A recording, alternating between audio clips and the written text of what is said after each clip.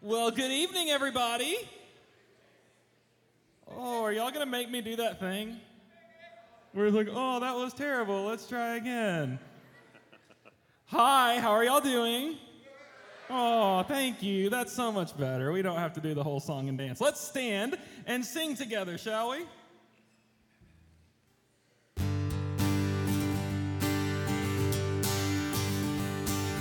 Who breaks the power of sin and darkness, whose love is mighty and so much stronger, the King of glory, the King above all kings,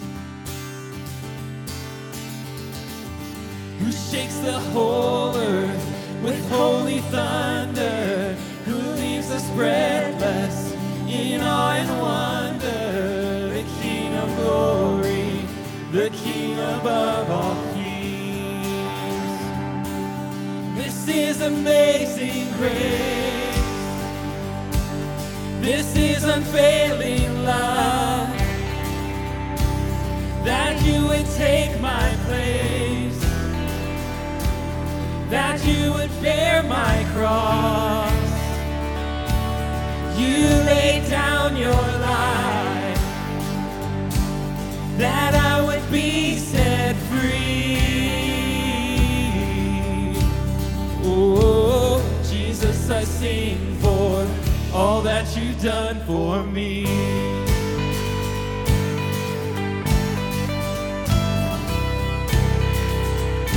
Who brings our chaos?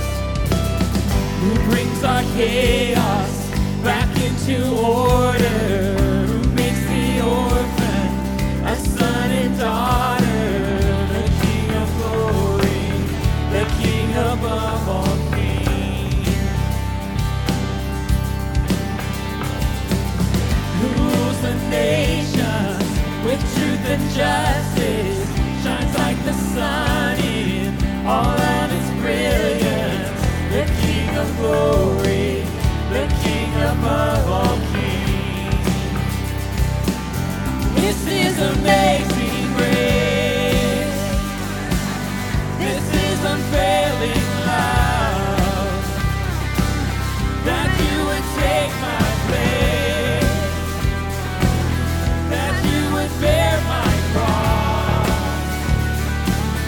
You laid down your life, that I would be set free.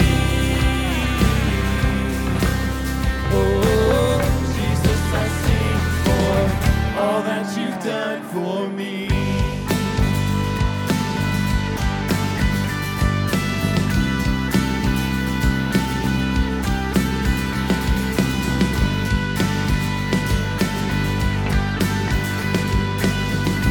Let's sing to the one who is worthy of our praise.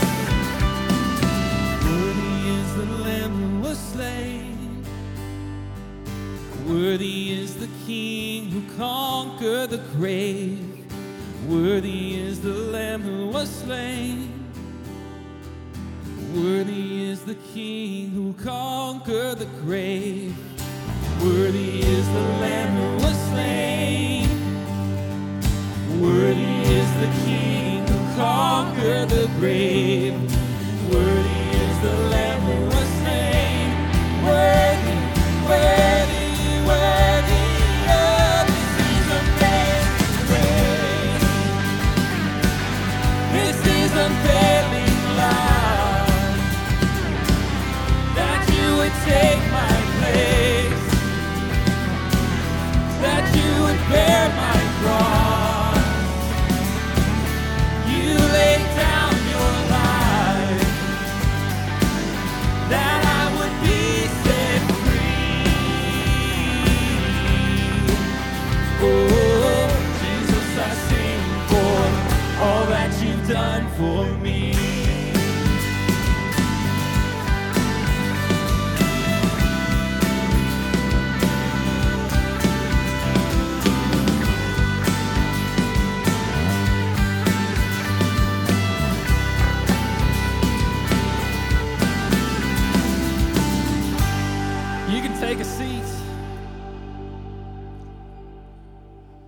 Well, hello and good evening, y'all. My name is Matt Natzel, and I work here with the family team. Love to do it. If this is your first time here, welcome. We're really glad that you're here. You can let us know that you're here either by texting the number on the screen there or by stopping by the info booth in the foyer. So I have just a couple announcements. One is way out in the future. One is something you need to know in the next hour. And two are something for tomorrow. So for way out in the future, Fellowship is taking a trip to Israel this fall in November. All the info is on the website, but Nick Rowland is actually leading that trip with Cassie.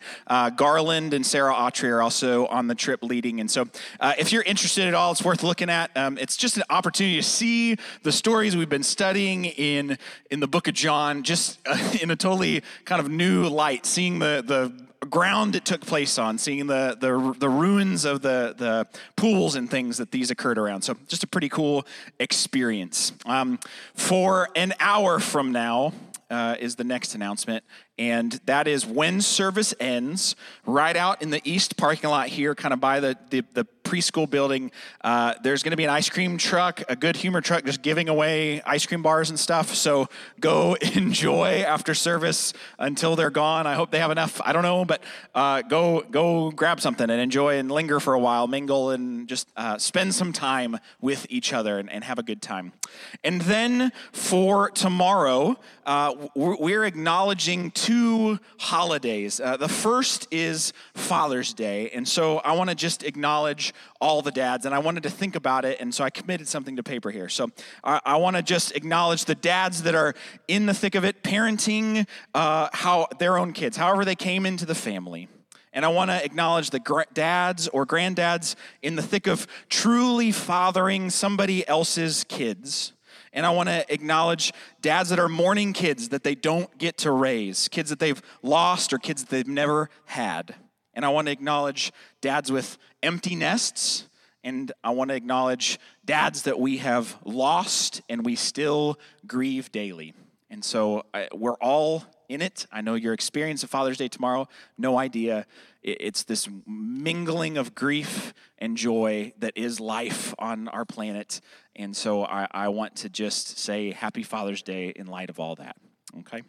And the second is the second holiday, the newest national holiday, Juneteenth, or June 19th. It's the date in 1865 when news of the end of the Civil War finally made it to Galveston, Texas. And with the news of the end of the war, it was the news of the end of chattel slavery, the emancipation of the slaves that still hadn't heard the news. And so the end of that in the reunited states of America. And it's another holiday that is just a mingling of joy and grief, joy that we get to celebrate and grief that it even has to be a thing. And so there again, I say Happy Juneteenth to you as well.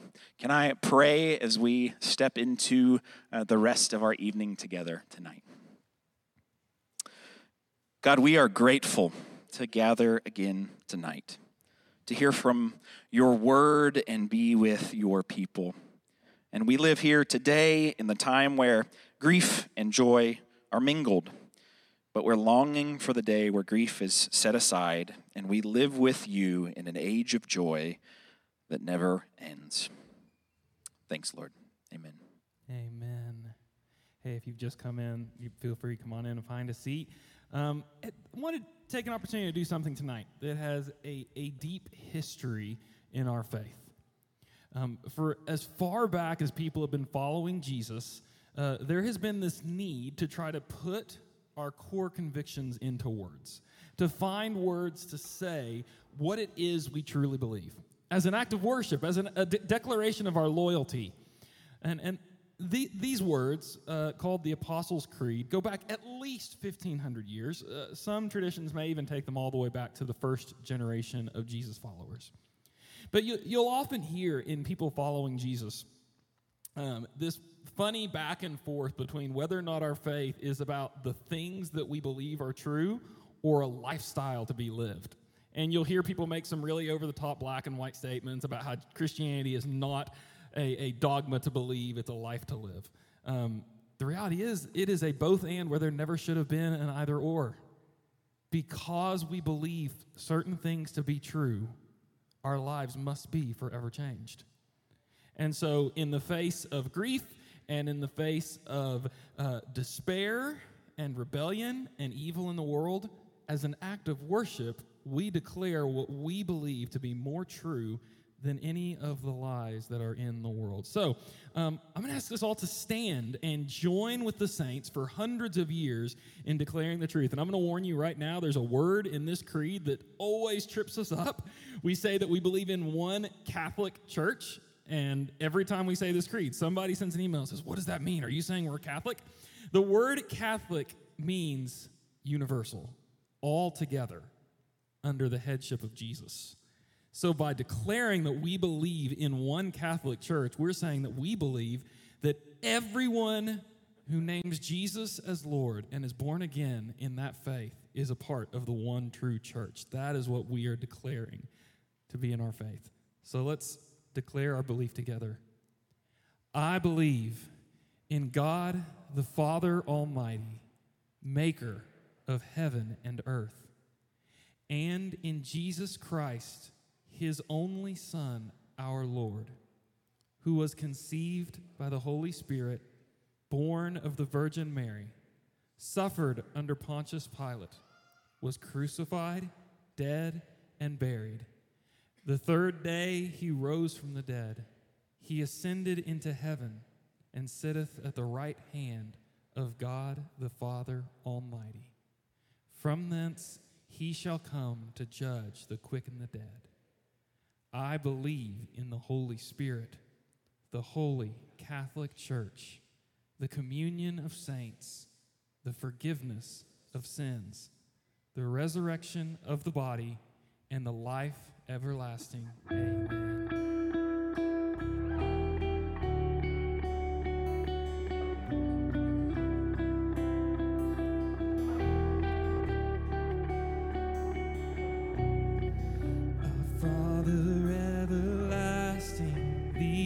Creating one, God Almighty,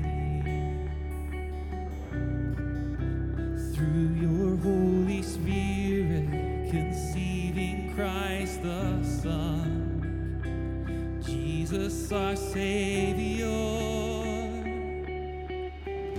I believe in God our Father, I believe in Christ the Son, I believe in the Holy Spirit, our God is three in one.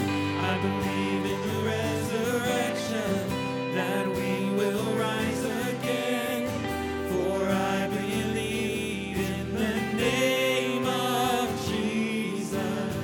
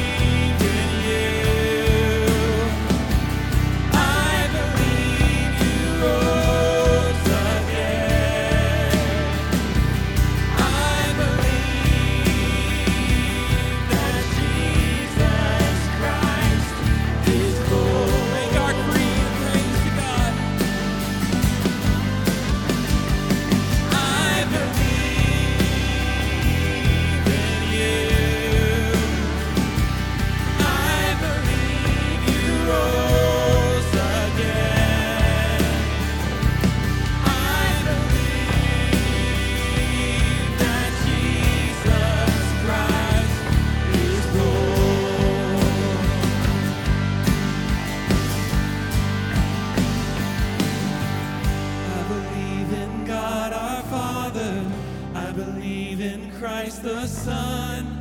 I believe in the Holy Spirit. Our God is three in one. I believe in the resurrection, that we will rise again. For I believe in the name of Jesus. I believe in God our Father. I believe in Christ the Son. I believe in the Holy Spirit. Our God is three in one. I believe in the resurrection, that we will rise again. For I believe in the name of Jesus. I believe. For I believe in the name of Jesus. For I believe in the name of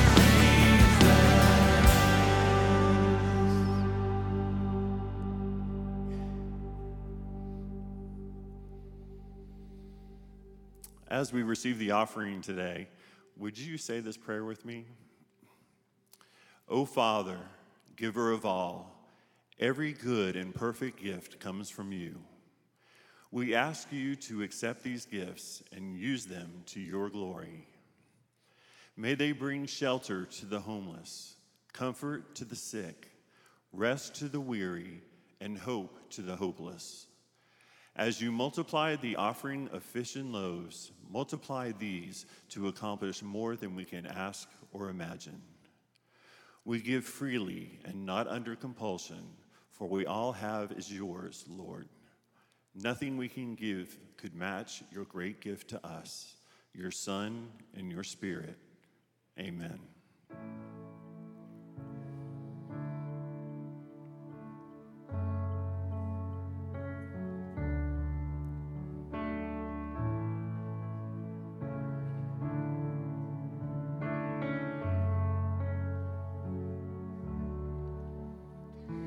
Great is thy faithfulness, O God, my Father.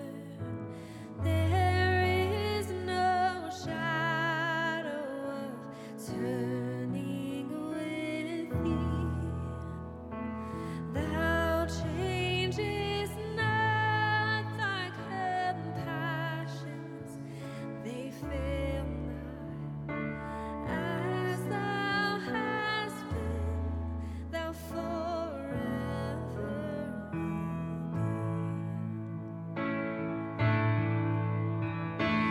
Great is thy faithfulness.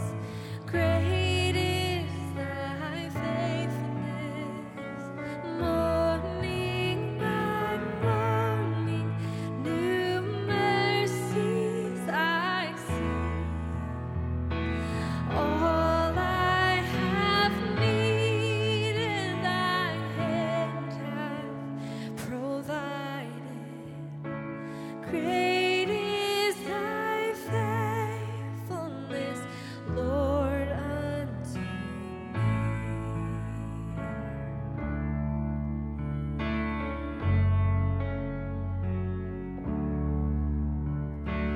I could not love thee so, blind and unfeeling.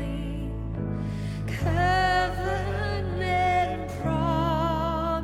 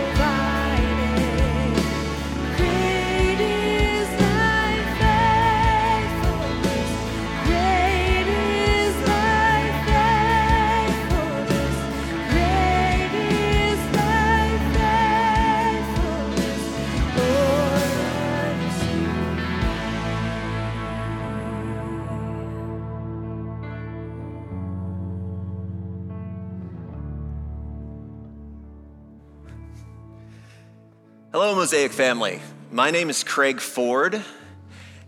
Some of you may know me from serving in the student ministry, which I've been doing for several years. But tonight, I'm here to read our passage. So please follow along as I read. Jesus, once more deeply moved, came to the tomb. It was a cave with a stone laid across the entrance. "Take away the stone," he said. "But Lord," said Martha, the sister of the dead man, "by this time there is a bad odor, for he has been there 4 days." Then Jesus said, "Did I not tell you that if you believe, you will see the glory of God?" So they took away the stone. Then Jesus looked up and said, "Father, I thank you that you've heard me. I knew that you always hear me, but I said this for the benefit of the people standing here, that they may believe that you sent me."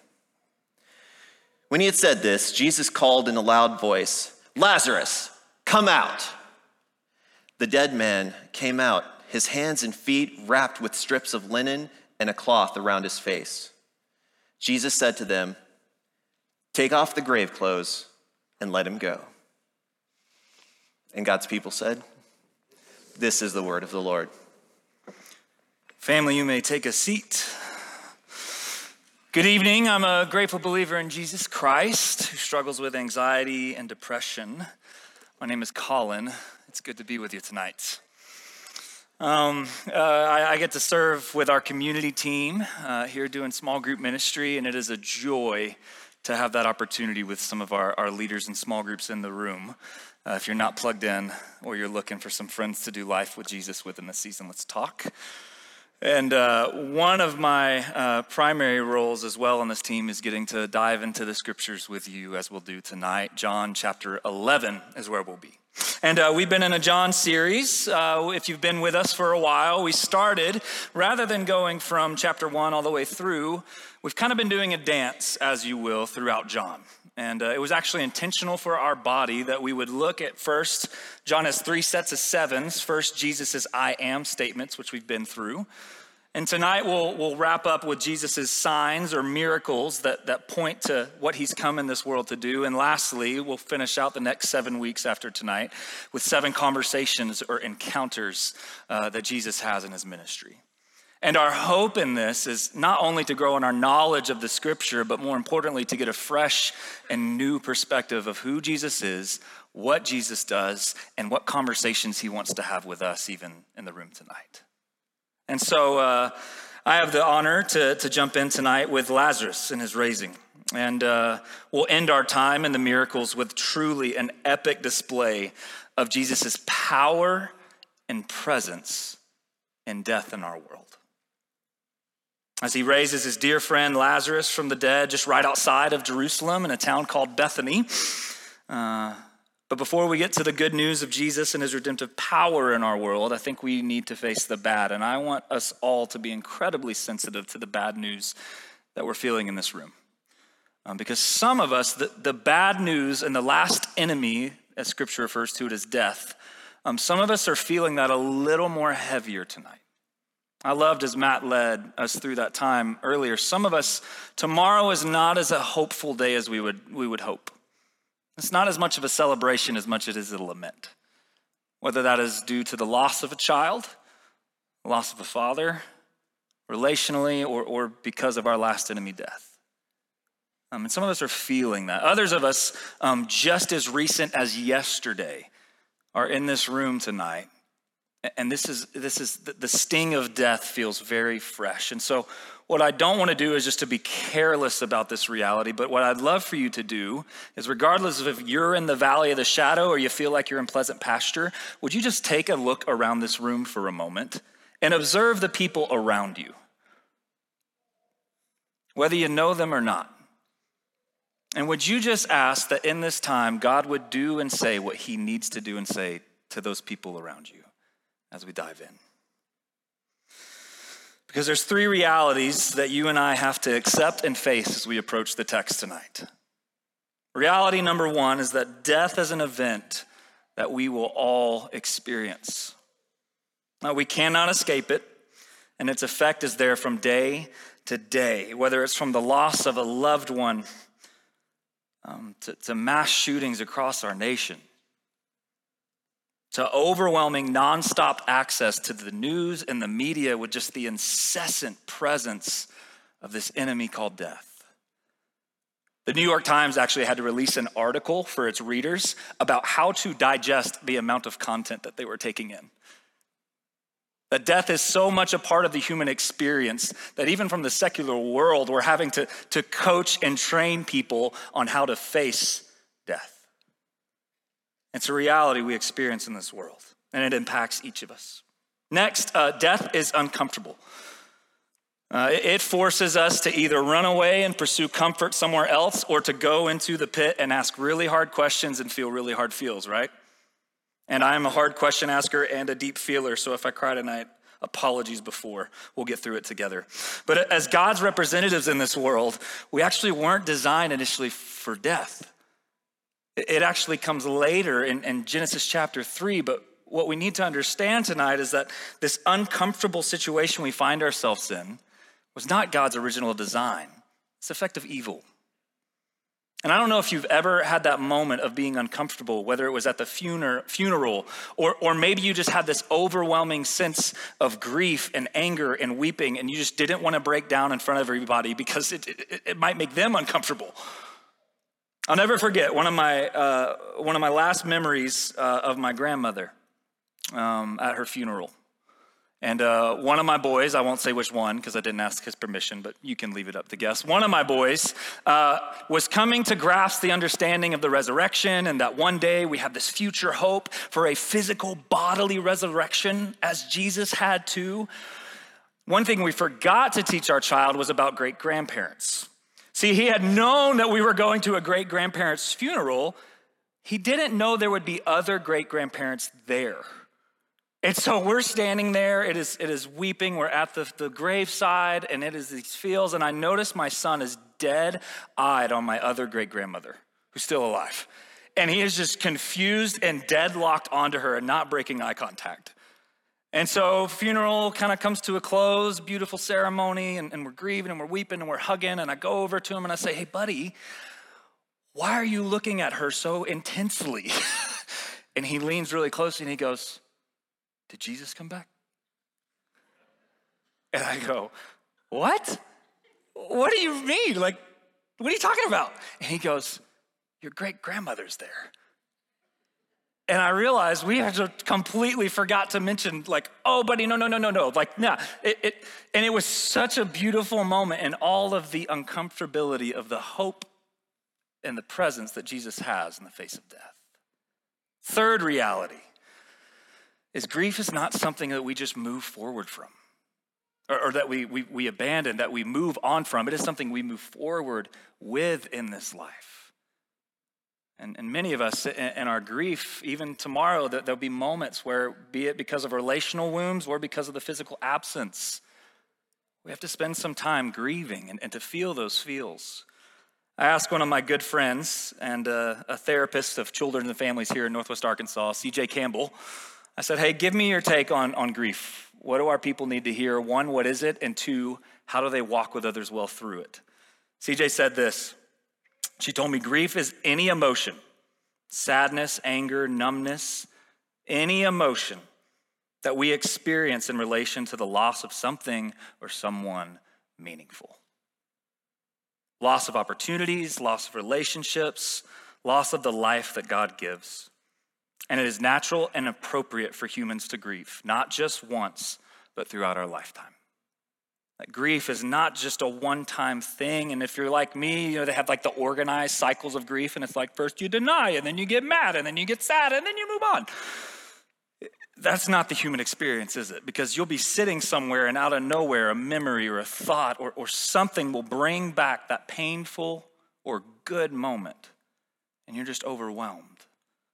And so it is, the reality with death in our world, that we're all going to experience it. That's very uncomfortable. And that grief is not something, it is an appropriate tool God has given us to face evil and sin in this world. But not just once, but throughout our lifetime. which leads to the good news of Jesus. Take a deep breath in. Take a deep breath out. What I'd love for us to do is, as we work through this passage in John, I'd love for you to see 4 things about Jesus and his presence and power in death in our world. Number one, that Jesus is a teacher. That he is a teacher in our grief who brings truth. Not only that Jesus is a companion. He's a friend. He's someone that sits with us in our grief and pain. And he shares his tears. Next, that Jesus is the Messiah through our grief, the one anointed by God, the man of sorrows who will take on the suffering and sin of the world to redeem and liberate us through grief. And lastly, that he's the hope beyond it. That the good news of Jesus is that he promises to make all things new. And with that, we turn to John chapter 11, if you'll read with me. John 11, verse 21, Lord, Martha said to Jesus, if you had been here, my brother would not have died. But I know that even now, God will give you whatever you ask. Jesus said to her, your brother will rise again. Martha answered, I know he will rise again in the resurrection at the last day. But Jesus said to her, I am the resurrection and the life. The one who believes in me will live even though they die, and whoever lives by believing in me will never die. Do you believe this? See, first, Jesus, if you read the passage before, you would know throughout the Gospel of John that this is a very near and dear friend to Jesus. 2 sisters and 1 brother, Martha, Mary, and Lazarus. And Lazarus, their brother, he's passed because of an illness. And if you were to read the passage just before this, you would see that Jesus actually delayed in coming to Lazarus. He found out that Lazarus was sick and they sent for him, but Jesus has actually delayed going to see his sick friend up until the point that he had died. And once he had died, Jesus tells his disciples, our friend Lazarus has fallen asleep, but I am going to wake him up. That Jesus is very clear from the very beginning of even heading to Lazarus' funeral that he has a very redemptive purpose in mind for this occasion. Secondly, Jesus is entering dangerous territory. Up to this point in the Gospel of John, if you were following, you would see that the religious leaders are growing more and more frustrated with Jesus. This rabbi claiming to be the Son of God and apparently has the powers of some demons because he is healing the sick. He's curing the blind. He's bringing together all these. He's got such a following. And so at this point, Jesus going to Bethany is just 2 miles from Jerusalem, where men are ready to seize him and imprison him and his disciples. And so Jesus is entering dangerous territory just outside of Jerusalem, but he and his disciples know that Jesus going here is going to mean something very, very significant in his ministry and in his life. As this will be the last sign that Jesus does in his public ministry before they have to head into hiding as the religious leaders are prepared to kill him. And notice Jesus' posture as a teacher with Martha. She comes to Jesus, she expresses her grief and frustration, as we should as well. Lord, where were you if you weren't here? And then she jumps straight to the resolution. The resolve that I know Lazarus will rise again. She's referring here to a future resurrection. Even throughout the Old Testament prophets, they would speak of the Messiah coming and bringing about a new bodily resurrection. And so Martha here is looking at the resurrection as an event. Jesus, I know Lazarus is going to come back one day. She's looking towards a program, an event that God has promised with hope. And Jesus gives her not a program or an event. He graciously speaks truth. In her grief, he says and points her not to hope in an event, but to hope in a person, saying, I myself, I am the resurrection. I am the one who is the source of life, the Messiah who's come, the one that the entire Old Testament points to as the one who's ushering in the kingdom of God. He says, I am the resurrection and the life, God's chosen one. Martha, do you believe this? And this question in John, every time it's asked, it's for the reader to ponder and answer rhetorically. Jesus says, I'm the resurrection and the life. whoever believes in me will live. Friend, do you believe Jesus' words tonight? See, because there's 4 types of death we see throughout the scriptures. When the term death is used, it's usually used in one of these different kinds of categories, but it always comes as a separation. That because of sin in our world, death is always a separation of one of the 4. First, relational. That there's separational death that between us and God as well as us and one another. There is the separation we experience in our lives because of sin. Next is a physical death. It's one we know well. It is the mortal and the immortal, the body, the skin and bones, and the spirit being separated at physical death between the grave. Next is a spiritual death. The scriptures refer to it as the mind of the spirit versus the mind of the flesh. This is our morality, our heart, our motives, our affections. And the scriptures use it in such a way to say that when we are not in right relationship with God, we are actually spiritually dead. That the Spirit of the living God does not dwell within us, and our motives are impure and wrong and off, and there's something broken within us that we just can't fix. And there's a separation between righteous and unrighteous spiritually. And lastly, the scriptures speak of an eternal death. The second death, a life without God.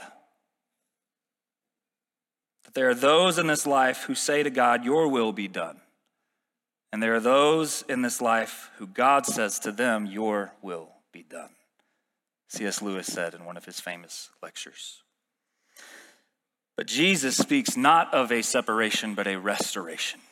And so when Jesus promises that he is the resurrection and the life, he is offering a restoration, not only relationally, us and God, as well as us and one another through his love and his mercy on the cross. Not only is Jesus offering a relationship life, he's also giving us a physical life.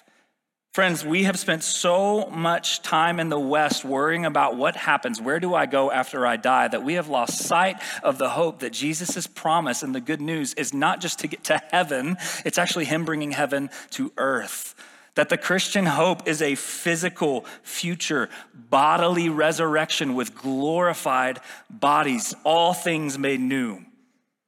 And we have a problem in Christian circles when we become so obsessed with getting out of earth and getting into heaven, we lose sight of the fact that the scriptures are actually more concerned about God bringing heaven into earth. That Jesus' offer is for a physical, literal, glorious resurrection at his second coming, with himself as the forerunner and source of that life. Third, spiritually, that the Spirit restores us, that God gives us his own Spirit for those who follow Jesus, and he gives life as the living God, the mighty counselor who's there to help. And lastly, eternal life, not only in the future, but John defines eternal life one time in the Gospel of John, and it's through Jesus' words where he says, this is eternal life, that they may know. A relationship, an intimate, ongoing friendship with the triune God of love. The resurrection is not just consolation for us in the face of death. It's a restoration that we get all things back, the love, the loved ones, the goods, the beautiful, the good, the true. But Jesus doesn't just bring it back as it was. He promises, I'm making it new. As a teacher in our grief, he points to the truth that only he can sustain and provide this kind of life in this suffering of this world. But Jesus doesn't only provide truth, he provides tears. Look at how he responds to Mary. And when Mary reached the place where Jesus was and saw him, she fell at his feet and said, Lord, if you had been here, my brother would not have died. And when Jesus saw her weeping, and the Jews who had come along with her also weeping, he was deeply moved in spirit and troubled. Where have you laid him? He asked. Come and see, Lord, they replied. In the shortest passage of Scripture and in the Scriptures, Jesus wept. And Jesus, once more deeply moved, came to the tomb, and it was a cave with a stone laid across it. Mary models for us a very key spiritual principle that we have to cling to. That the safest and most meaningful place you can be in this life is at the feet of Jesus. All throughout the Gospels, you look at Mary's life and she is continually at the feet of her friend and divine master, Jesus. It's a place she's very familiar with. It is a place of safety, of rest, of comfort. From her living room where sweet Martha was busy, anxious, doing lots of things, playing the host, we find Mary sitting with Jesus at his feet. And Jesus says this is the better portion. That in our grief, Jesus gives us a place to sit and to be. That we're not alone. And Jesus expressed her grief, and Jesus joins her. Deeply moved and troubled in spirit, he weeps. Jesus sets in emotion something that Paul will cling to later, that for the Christians, one of our primary role in this life to a broken world is to weep with those who weep and rejoice with those who rejoice. And we don't get to dismiss people's pain or suffering as something else or something that's not my problem. No, Jesus actually steps into it and says, I weep. And he's setting something beautiful. I mean, Jesus is perfect. Not only is he divine, God in the flesh, he also comes in as a faithful friend. And I don't know about you, but sometimes in my grief, people just say really stupid things, don't they? Like really hurtful things, like I'm weeping and I'm grieving this loss, and people are like, it'll get better. Will you shut up and go away? Like, just leave. Jesus models for us here, this is how we are to weep with those who weep in this world, to experience the brokenness of this world. It's okay to cry. It's okay to feel the feels. It's actually healthy. If Jesus himself does it, we should consider. But he doesn't just weep. Something peculiar about Jesus' weeping, the English doesn't quite do it justice, that there's actually two different types of mourning happening here. You see first that he was deeply troubled, next that he wept, and then it goes back to deeply troubled. That term there, that he's deeply troubled, I like the NLV better. It captures the idea. It says that Jesus had a deep anger welling up within him. And Jesus was still angry when he arrived at the tomb. This isn't just soppy, sad Jesus. This is furious, the same rage that left him flipping tables in the temple where they had turned it to a den of robbers. Jesus is enraged in his grief. He's angry. The word is used throughout Greek. You could look at the literature and you'll find that this is the same term that's used for horses snorting as they go into battle. This isn't just like I'm angry. It's like I am going to explode. I am furious. The word is used with similar meaning in the Gospels, that Jesus sternly warns some men, the people he rebukes and he scolds. As one great Johannine scholar says, this word indicates an outburst of anger, and any attempt to interpret it in terms of emotional turmoil is illegitimate. So question, Jesus is at his friend's funeral here. He's hacked off. He weeps with Mary, and he's angry again. Now, our culture could take this one of two ways, and we see it happen pretty regularly when people step into grief. One is there's an anger towards the victim. That the person who is the victim of wrong or is suffering or experienced this pain, we just get over it. Can you not move on? That was years ago.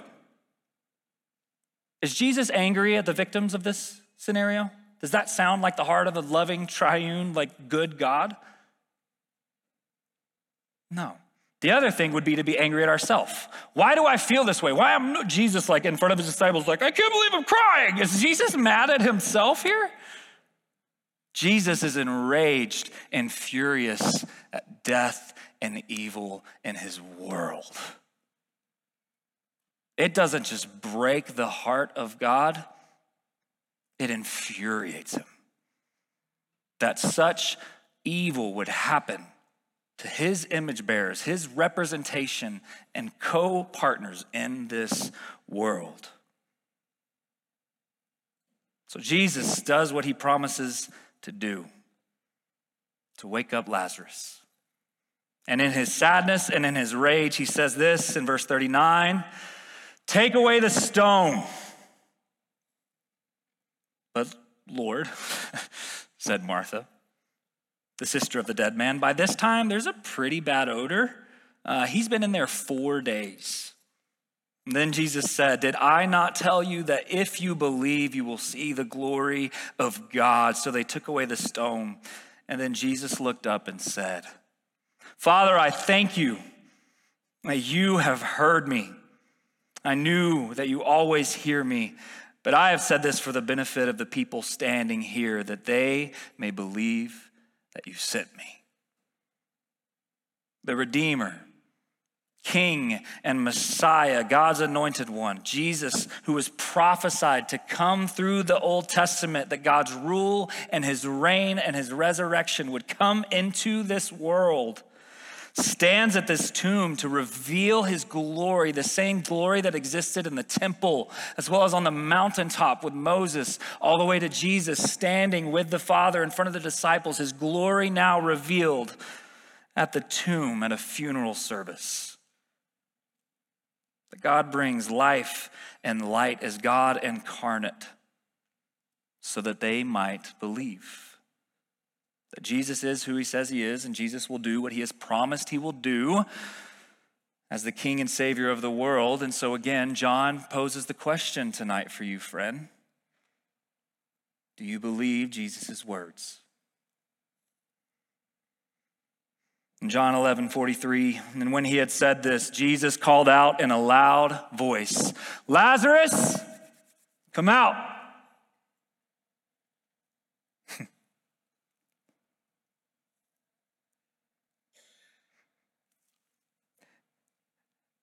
And the dead man came out, his hands and his feet wrapped with strips of linen and a cloth around his face. And Jesus said to them, "Take off his grave clothes and let him go." Again, Jesus, sad and angry, he speaks with this voice.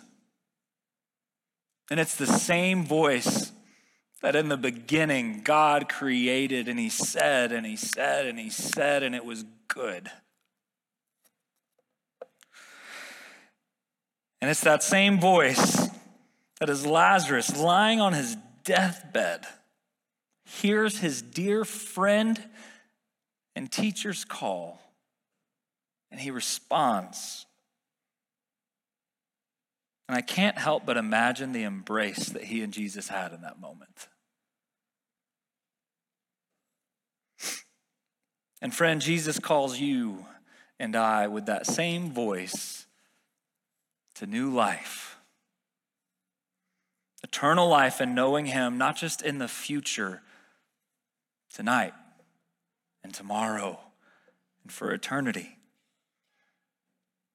When one day that same voice that called out and raised all from the dead to a new heaven, a new earth with himself and with us. And I don't know about you, but I cannot wait for his loving embrace. A deacon and a chaplain well acquainted with walking people through pain and suffering. She works at Harvard Hospital. Deborah Wild says this, that time and time again in the grid of pain, both mental and physical, we need help to rediscover God is with us in a way that doesn't ignore, dismiss, or placate suffering. But it offers a redemptive story, a better story of suffering and hope. And for the follower of Jesus, we have that story, don't we? We can't ignore the suffering in our life or the pain and suffering in this world, because as followers of Jesus, we see that actually in and through that suffering, God is using it to make something beautiful and new. That we don't try to avoid suffering. No. If anything, we follow our suffering servant, Jesus himself, into the painful, into the suffering, into the hard places of our lives and this world so that we can join his glorious and redemptive work. To see him whether it's in the face of a death of a relationship or the death of a loved one, that we watch as Jesus does what he promises to do in restoring and renewing all things. And the very next thing we see Lazarus doing out of the grave is a meal with his dear friend and Savior. Look in John 12. 6 days before the Passover celebration began, Jesus arrived in Bethany at the home of Lazarus, the man he just raised from the dead. And a dinner was prepared in Jesus' honor. Martha served, and Lazarus was among those who ate with him. You know what Jesus does right after his own resurrection? He gets some food and he sits with his disciples to eat. There's something about resurrected life and meals throughout the New Testament. It just goes hand in hand. It's a celebration. You know how the New Testament ends? Revelation chapter 21. It tells us about a future physical resurrection for followers of Jesus, earthly, bodily, new heaven, new earth. And it's a meal, a feast, with Jesus, our dear friend and Savior himself, at the table. In summary, the miracle of Lazarus points to a much more significant truth. Again, John doesn't call them miracles in his gospel. He calls them signs because it's meant to point you to something, more importantly, to someone. And it points us to a much more significant resurrection for the one who not only paid on the cross for the sins of the world, but was the forerunner of new life, eternal life. Physical, new body, touch the holes in my hands. Resurrection life. And because Jesus has conquered sin and death in our world, for us, our hope is always in renewal and resurrection. That our hope is not just that Jesus is going to return. Our hope is not that just when we die, we go to the presence of God. Our hope is something so much greater, that Jesus has promised that I'm making all things new. And I want to be with you in new heaven, new earth, here together with God into eternity, where there's no more sin and there's no more death. So how do we put this to practice? To close, I'd love to just give us 3 tips, 3 ways that we can practically walk with God through suffering and pain and grief in our life. First, I watched it happen just yesterday, is the role of community. It is a God-given people to live and love and pursue Christ together with. And as Jesus had companions, or as Mary had a companion in Jesus who came alongside him, and Jesus has those same companions there with him at his tomb. You can't walk the pain and suffering of this life alone. The Christian faith is a communal faith, always. And if you're feeling alone, if you're feeling isolated, if you're feeling like I can't express this to anybody, please don't leave this room without talking to somebody. And that doesn't just have to be staff. That can be a tapping on the shoulder of the brother or sister next to you. Next is a term that there's actually a whole book in the Bible given to called Lamentations. It's a God-given tool to pray and worship God in pain and tragedy. God can take our anger. He can take our tears. He can take our sadness. And we, as a community of faith, we've got to put this to practice because there's some brokenness in our world, isn't there? And there's some things that absolutely we come in this room to celebrate. Oh, look at the goodness of God on display. And we also come to share in the frustration God has over brokenness in our world, and we lament together. And lastly, we grieve with hope. As Paul writes in 1 Thessalonica, let us not be like those who grieve without hope. That hope is a God-given expectation, an assurance, something we look forward to. No matter the death or the pain or the suffering we walk in this life, we have a hope. And so we grieve We feel the feels, we ask the hard questions, but we do so with hope in the resurrection and renewal of all things because of Jesus. So we're going to spend some time as a community lamenting some of the hard things that we're facing in our world and in our lives, as well as grieving with hope of the resurrection in this room tonight. And I'm going to invite our prayer team actually to come forward in this time. If you are grieving and you have not had a chance to be prayed over or are just looking for someone to share with, to listen to me, and to pray over me, our prayer team will be available up front the entire time we respond tonight through the end. And you are welcome to come and be prayed for. And in this moment, we like to call them Selah. They're a break in the words just for a little chance to hear what God is saying. And I'd love for you as we take a moment now just to pause and to enter into a time of lamenting and rejoicing what God is doing in our world. I invite you, would you sit under Paul's words to a church in Corinth, considering how we grieve with hope in this life?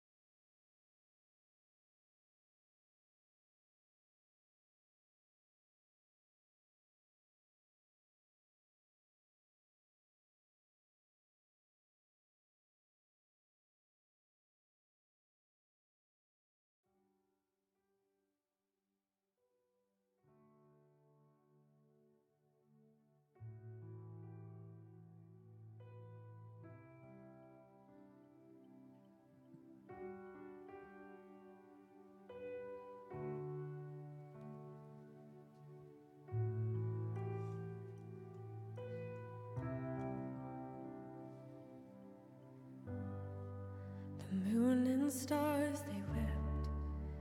The morning sun was dead. The Savior of the world was fallen. His body on the cross, his blood poured out for us. The weight of every curse upon him.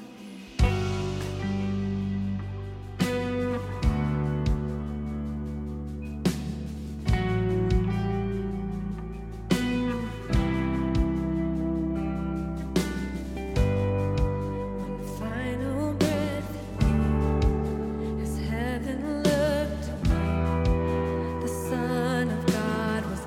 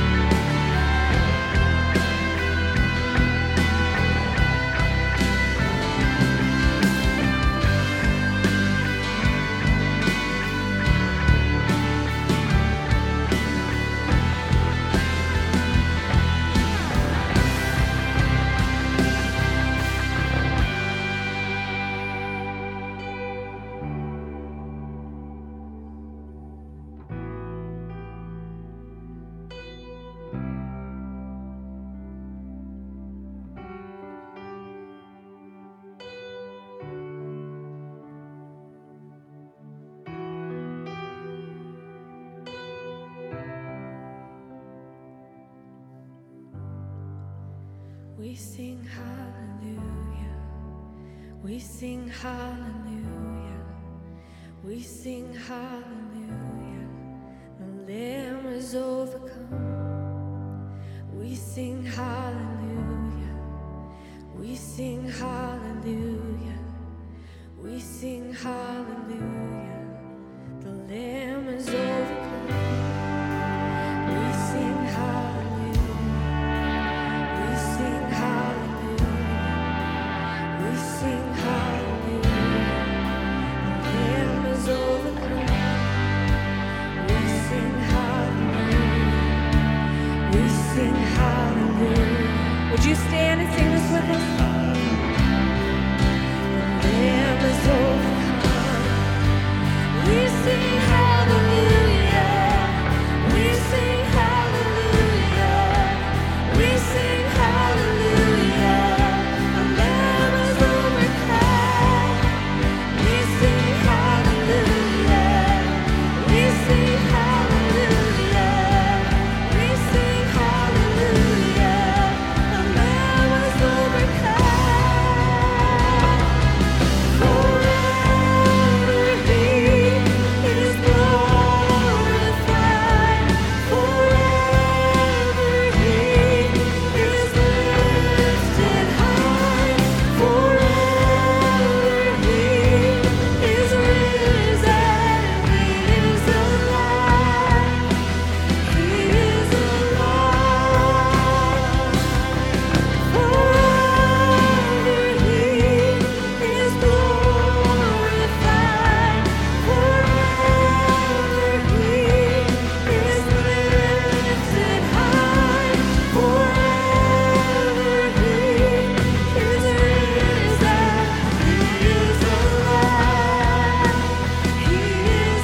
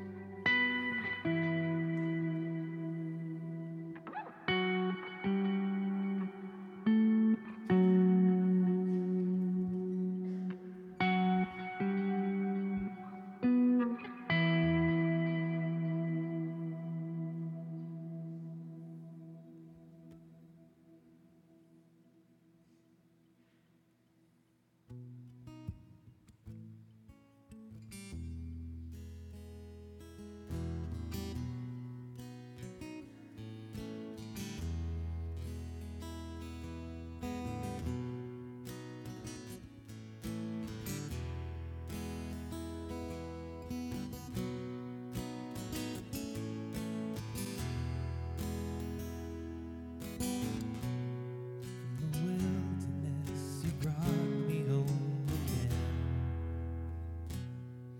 You have and always will.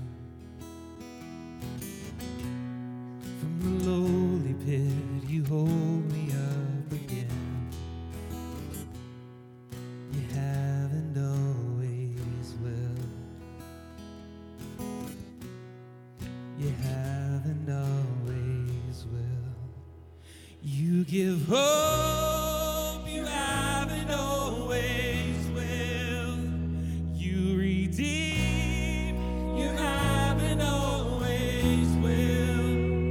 You change hearts, you have and always will.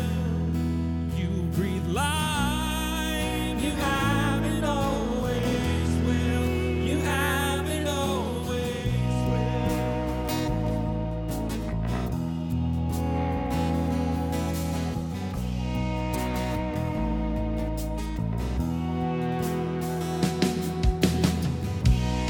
In my loneliness, you come to me again.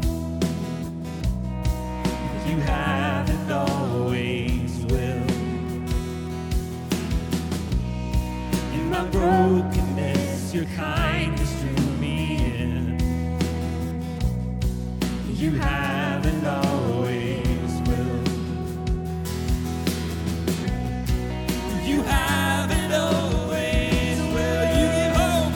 You give hope. You have and always will. You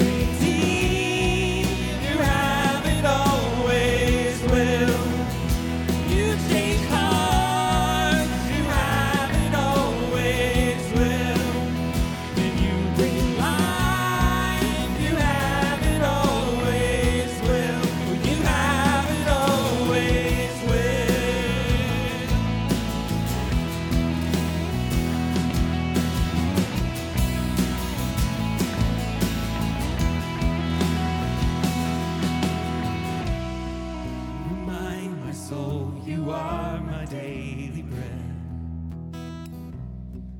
You have and always will. You revive my soul with every word you said. You have and always will. Oh, you have and always will. Oh, you have and always will. You have and always will. You change hearts. You have and always will. You breathe life. You have and always will. You have and always will.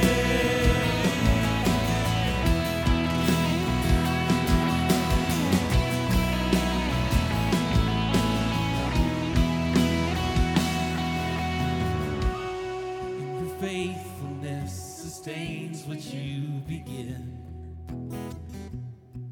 It has and always will.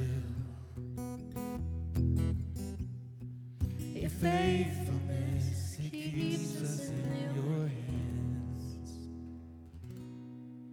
It has and always will. Thank you, God, that you are faithful, that you are steady, and that you are true, that you are the same yesterday, today, and forever. And so we can have hope in the midst of anything. We love you. We pray these things in Jesus' name. Amen. Mosaic, we're so thankful that you are here to celebrate with us this Father's Day weekend.